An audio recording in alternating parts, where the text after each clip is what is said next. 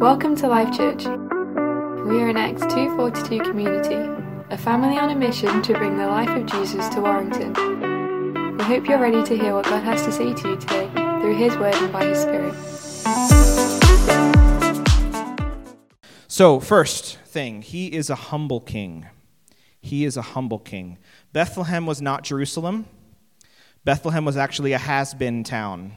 It was where David was born, and that was kind of its peak. And then, once Jerusalem became the capital, everyone forgot about Bethlehem for the most part. The wise men went to the center of royalty in Judea, and apparently that was the wrong place to look for Jesus.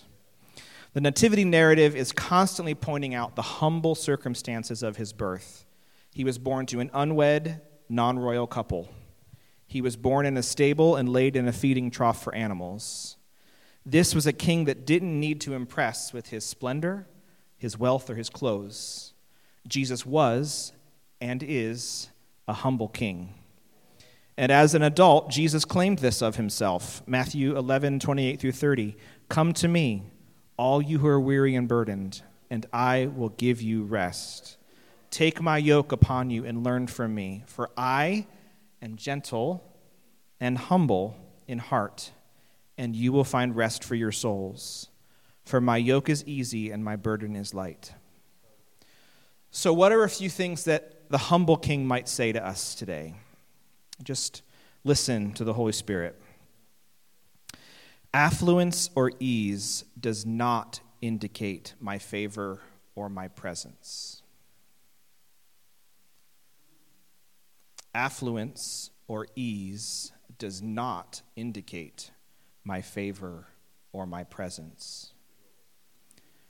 Secondly, you can truly rest because you don't need to impress me. When you understand his humility, you can truly rest because you don't need to impress me. And thirdly, if you're like me, and you know that humility is not one of my main strengths, not one of my core strengths in my life, I'm glad that he says to us, you can learn humility from me. You can learn humility from me. So that's our humble king. Secondly, he's a new king. He's a new king. Let's talk about the Magi. I know we call them wise men, but I'm not so sure.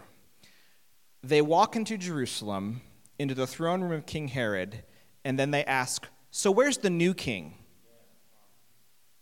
Wise men? I mean, I think these are more like astronomy geeks.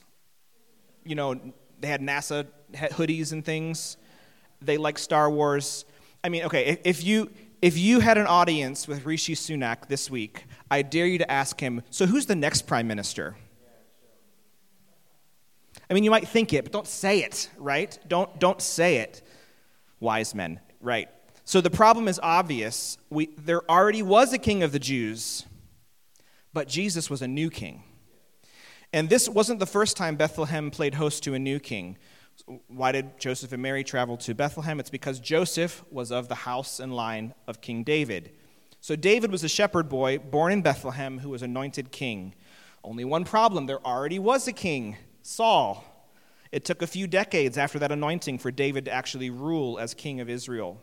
So the implication is clear. Bethlehem's king is a new king. He's a different king from the one currently on the throne. In other words, Jesus is an usurper. He is taking over from the current authority. And King Herod understood this immediately, which is why he sent people to kill him. And with a view of the total biblical picture, the total biblical history, we know that Jesus and his rule extends to eternity past as well as eternity future. So he was actually the rightful king, usurping the usurper. Are you following me? So responding to Bethlehem's king, Bethlehem's new king, means having to decide where our loyalties lie. And that's just the simple truth. Responding to Bethlehem's new king means we have to decide where our loyalties lie. So, what might the new king say to us today? So, ears open, right? What might the Holy Spirit, through the new king, say to us? Number one, who or what is ruling your life? Who or what is ruling your life? Is it fear? Is it addiction? Is it the opinions of others? There's a new king. Are you trying to rule your own life? There's a new king. Another thing he might say to us is this: where do you feel threatened by me? Where do you feel threatened by me? And this isn't a threat, this is a reflection question. Are there parts of my life that I don't want to give over to him because I'm afraid of what he'll ask of me? Here's a tip. Remember, he's a humble king, so we don't have to fear. But he is a king, and this is a truth in tension. He's a humble king, but he is a king. And lastly, you can trust me because I give my power away. You can trust me because I give my power away. He's not like earthly rulers who accumulate power. He shares his authority with his people. I see you. We have authority for spiritual warfare because he gives his power away. So, Bethlehem's king is a humble king, and he's a new king. So what other ideas would have been activated in the mind of a person just soaked in Old Testament scriptures? Did you know that there's actually a book of the Old Testament that is almost entirely set in Bethlehem? Almost the entire narrative is in Bethlehem. Any guesses? Ruth. The book of Ruth is entirely set in Bethlehem. And so the next two aspects, we're going to kind of look at Ruth. And I don't have time to read you the book of Ruth today, so I'm going to summarize it. The book of Ruth starts with a family of 4 from Bethlehem that moved to Moab, which is outside of Israel, because of a famine. It's a mom and dad and 2 sons. Both sons end up marrying Moabite women, and Ruth is one of these women. Tragically, all the men in the family end up dying, and so Ruth is now a young widow. Since the famine has ended, she decides to move with her mother-in-law, Naomi, back to Bethlehem. But in Bethlehem, she is a foreigner with no standing, no income, and no prospects. Which kind of sounds like the beginning of a Jane Austen novel. I think if Jane Austen would write a book of the Bible, it would be Ruth. So enter Mr. Boaz. Long story short, Boaz, the kind, older, wealthy landowner, it's just totally... Anyway, he ends up marrying Ruth and providing for her and Naomi. And Boaz and Ruth end up being the great-grandparents of King David. And Bethlehem is the backdrop for all of this. It's the Longbourn and the Pemberley of the story. So what are the implications of the book of Ruth for Bethlehem's king? First of all, he is the king of all nations. He is the king of all nations. Ruth is the story of a foreigner who becomes included in the family of God. Not just in the family of God, but in the lineage of King David and of Jesus himself. And Matthew calls this out at the beginning of his gospel. Matthew chapter 1 starts with the genealogy of Jesus. And generally, Matthew just lists the male genealogy. But he does call out 3 women. One is Mary, and the other 2 are both non-Israelites. Ruth is one of them. Anyone know the other one? Did I hear it? Rahab. Rahab, the prostitute from Jericho, who was actually Boaz's mother. So a generation before Boaz and Ruth, there was a war going on. Joshua and the Israelites were facing off against the inhabitants of Jericho. And here's what happened in Joshua chapter 5. This is verses 13 through 15. Now when Joshua was near Jericho, he looked up and saw a man standing in front of him with a drawn sword in his hand. Joshua went up to him and asked, "Are you for us or for our enemies?" I love that. Are you for us or for our enemies? And Joshua's question shows a few assumptions. First of all, we're the good guys, and the other side are the bad guys. And secondly, everyone else, God or human, needs to declare what side they're on. And the question is, who's he talking to? Well, he's at minimum, he's talking to a divine messenger. It's possible he's talking to a pre-incarnate Christ here. Either way, here's the response.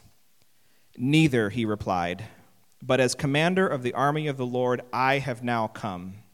Then Joshua fell face down to the ground in reverence and asked him, "What message does my Lord have for his servant?"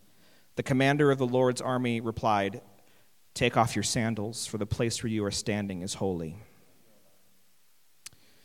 The natural thinking for humanity is this: it's us versus them, and God's on my side.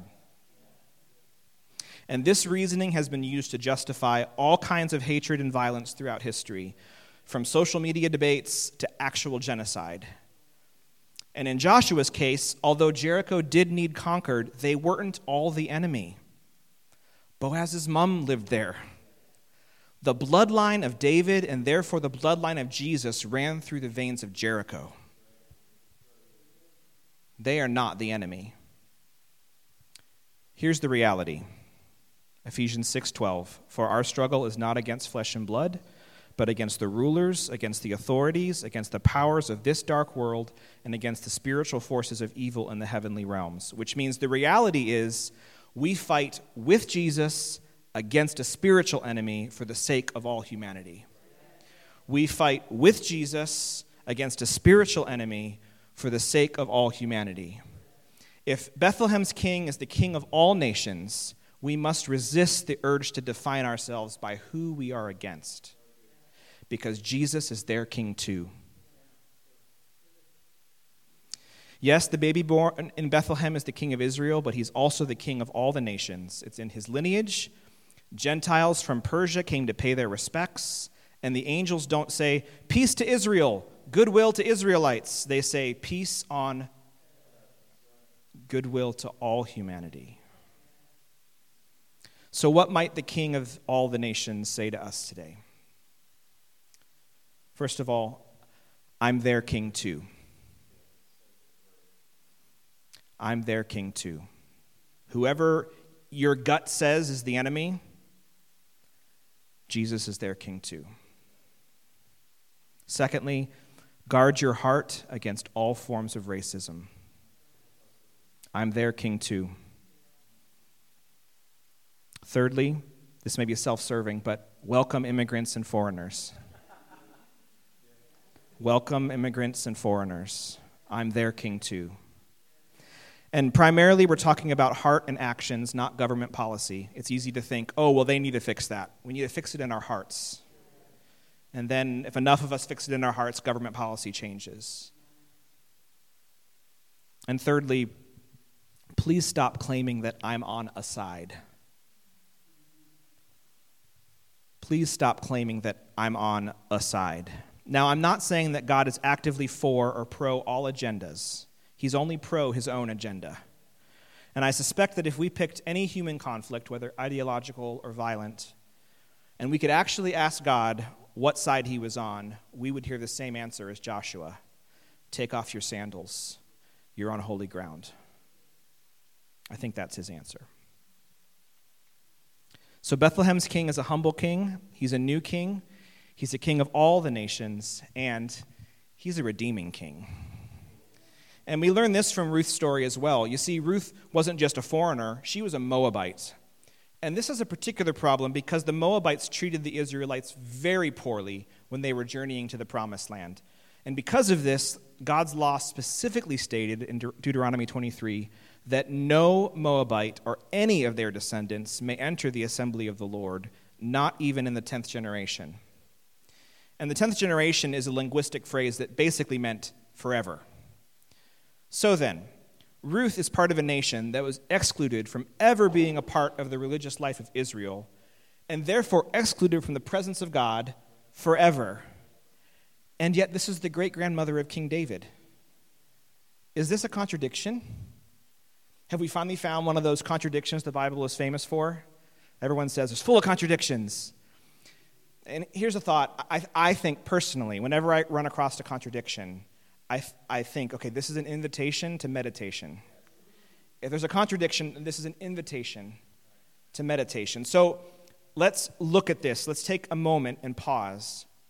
The law states that Ruth and those like her can never be in relationship with God or Israel because of their past sins. Do you know of anyone else that is separated from God because of their past sins? Me, you, and all of humanity. But there's another part of God's law, and this was a portion called the kinsman redeemer, that allows for the purchasing back of property that had been lost to a family because of a death. And the first recorded instance of this redemption taking place was when Boaz redeemed Ruth and her dead husband's property in Bethlehem. In other words, redemption started in Bethlehem. Scripturally, redemption started in Bethlehem. And for the Apostle Paul, he says this in Colossians 1, "For he has rescued us from the dominion of darkness and brought us into the kingdom of the Son he loves, in whom we have redemption," which he equates to the forgiveness of sins. That's what redemption is, the forgiveness of sins. When the angel appeared to Joseph, he was told in Matthew 1, "She will give birth to a son, and you're to give him the name Jesus, because he will save his people from their sins." Jesus, the name itself, means the Lord is salvation. Boaz redeemed Ruth with some money, but Jesus redeemed all of humanity at the cost of his own life. So what might the redeeming king say to us today as we listen to him? First of all, no one is too far gone to be redeemed, even you. No one is too far gone to be redeemed, even you. Secondly, your worth is determined by the price I paid for you. Your worth is determined by the price that I paid for you. And thirdly, everyone needs redeemed, especially you. Everyone needs redeemed, especially you. You know, the only way into redemption is to realize that we, like Ruth, have no standing. We have zero chance. If we think we're kind of halfway there, you're no way there. We all need redeemed. Paul knew this. He said, "Here's a trustworthy saying that deserves full acceptance." This is, I think, my favorite Pauline summary of the gospel. Christ Jesus came into the world to save sinners, of whom I am the worst. Christ Jesus came into the world to save sinners, of whom I am the worst.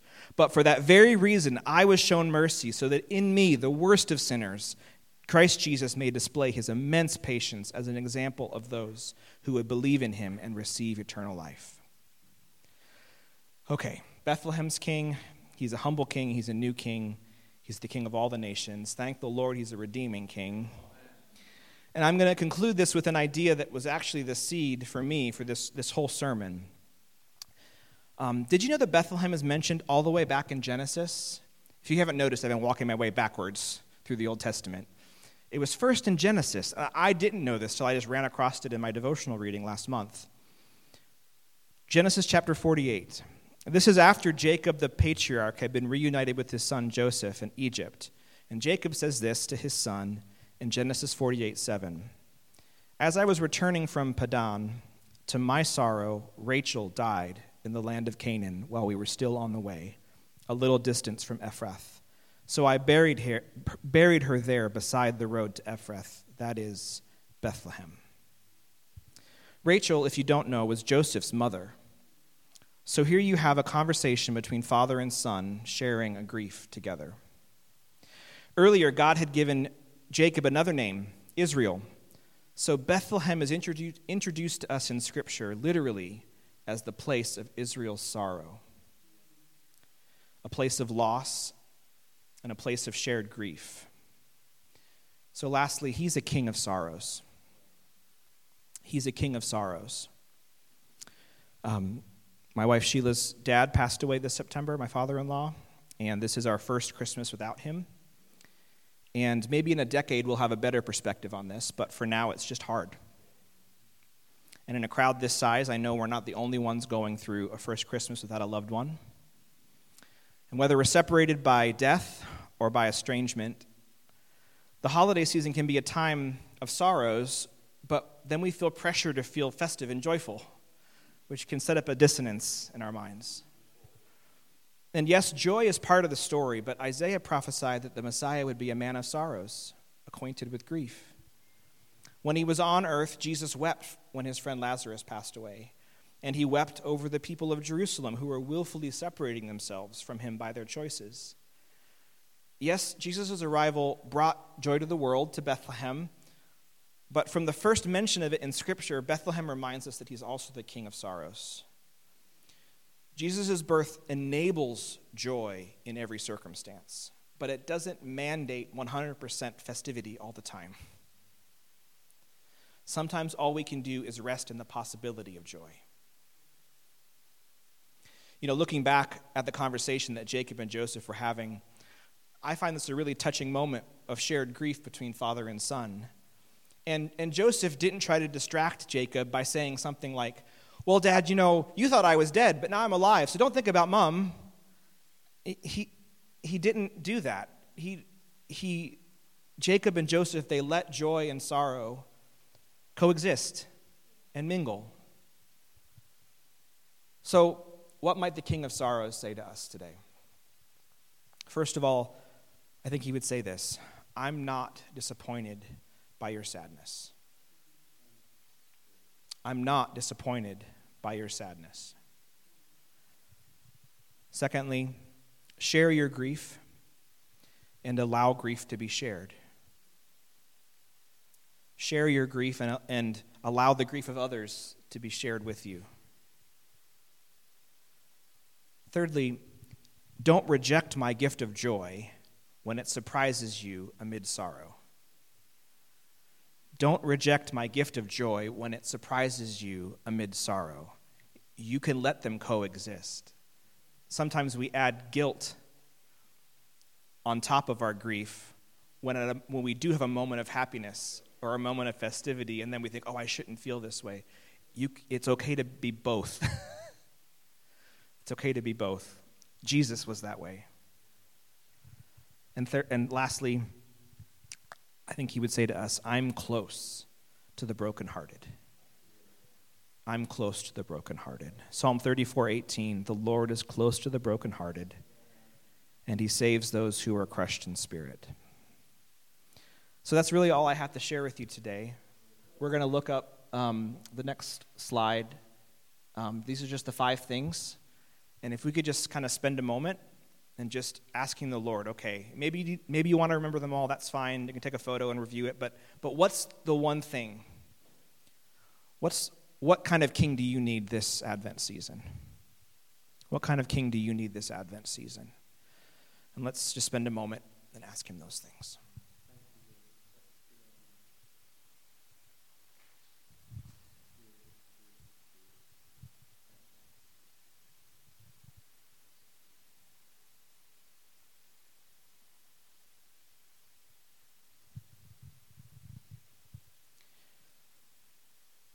And if we could, let's just pray, and I'm just going to walk through the 5 things, and let's just thank him. Can we thank him that he's each of these things? Can we just have gratitude? Father, right now we thank you that you sent your son as a humble king, that you were obedient all the way down. You became a servant. You were obedient all the way to death on a cross, and therefore you have been exalted, Jesus, to the highest heaven. We thank you for your humility, Lord. We thank you, Jesus, for that. We thank you, Lord.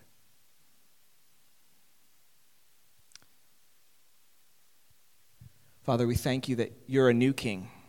We thank you that you've replaced the other authorities. We don't have to feel like anyone else is in charge other than you.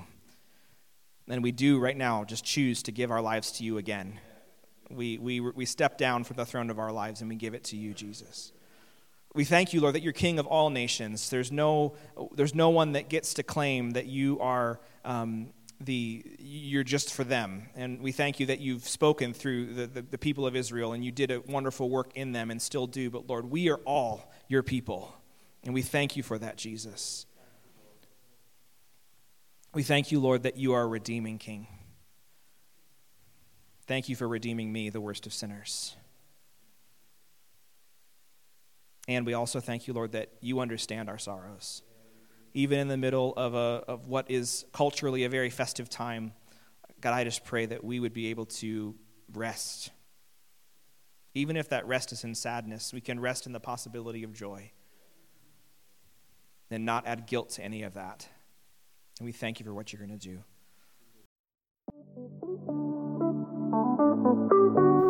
We've come to the end of this week's message.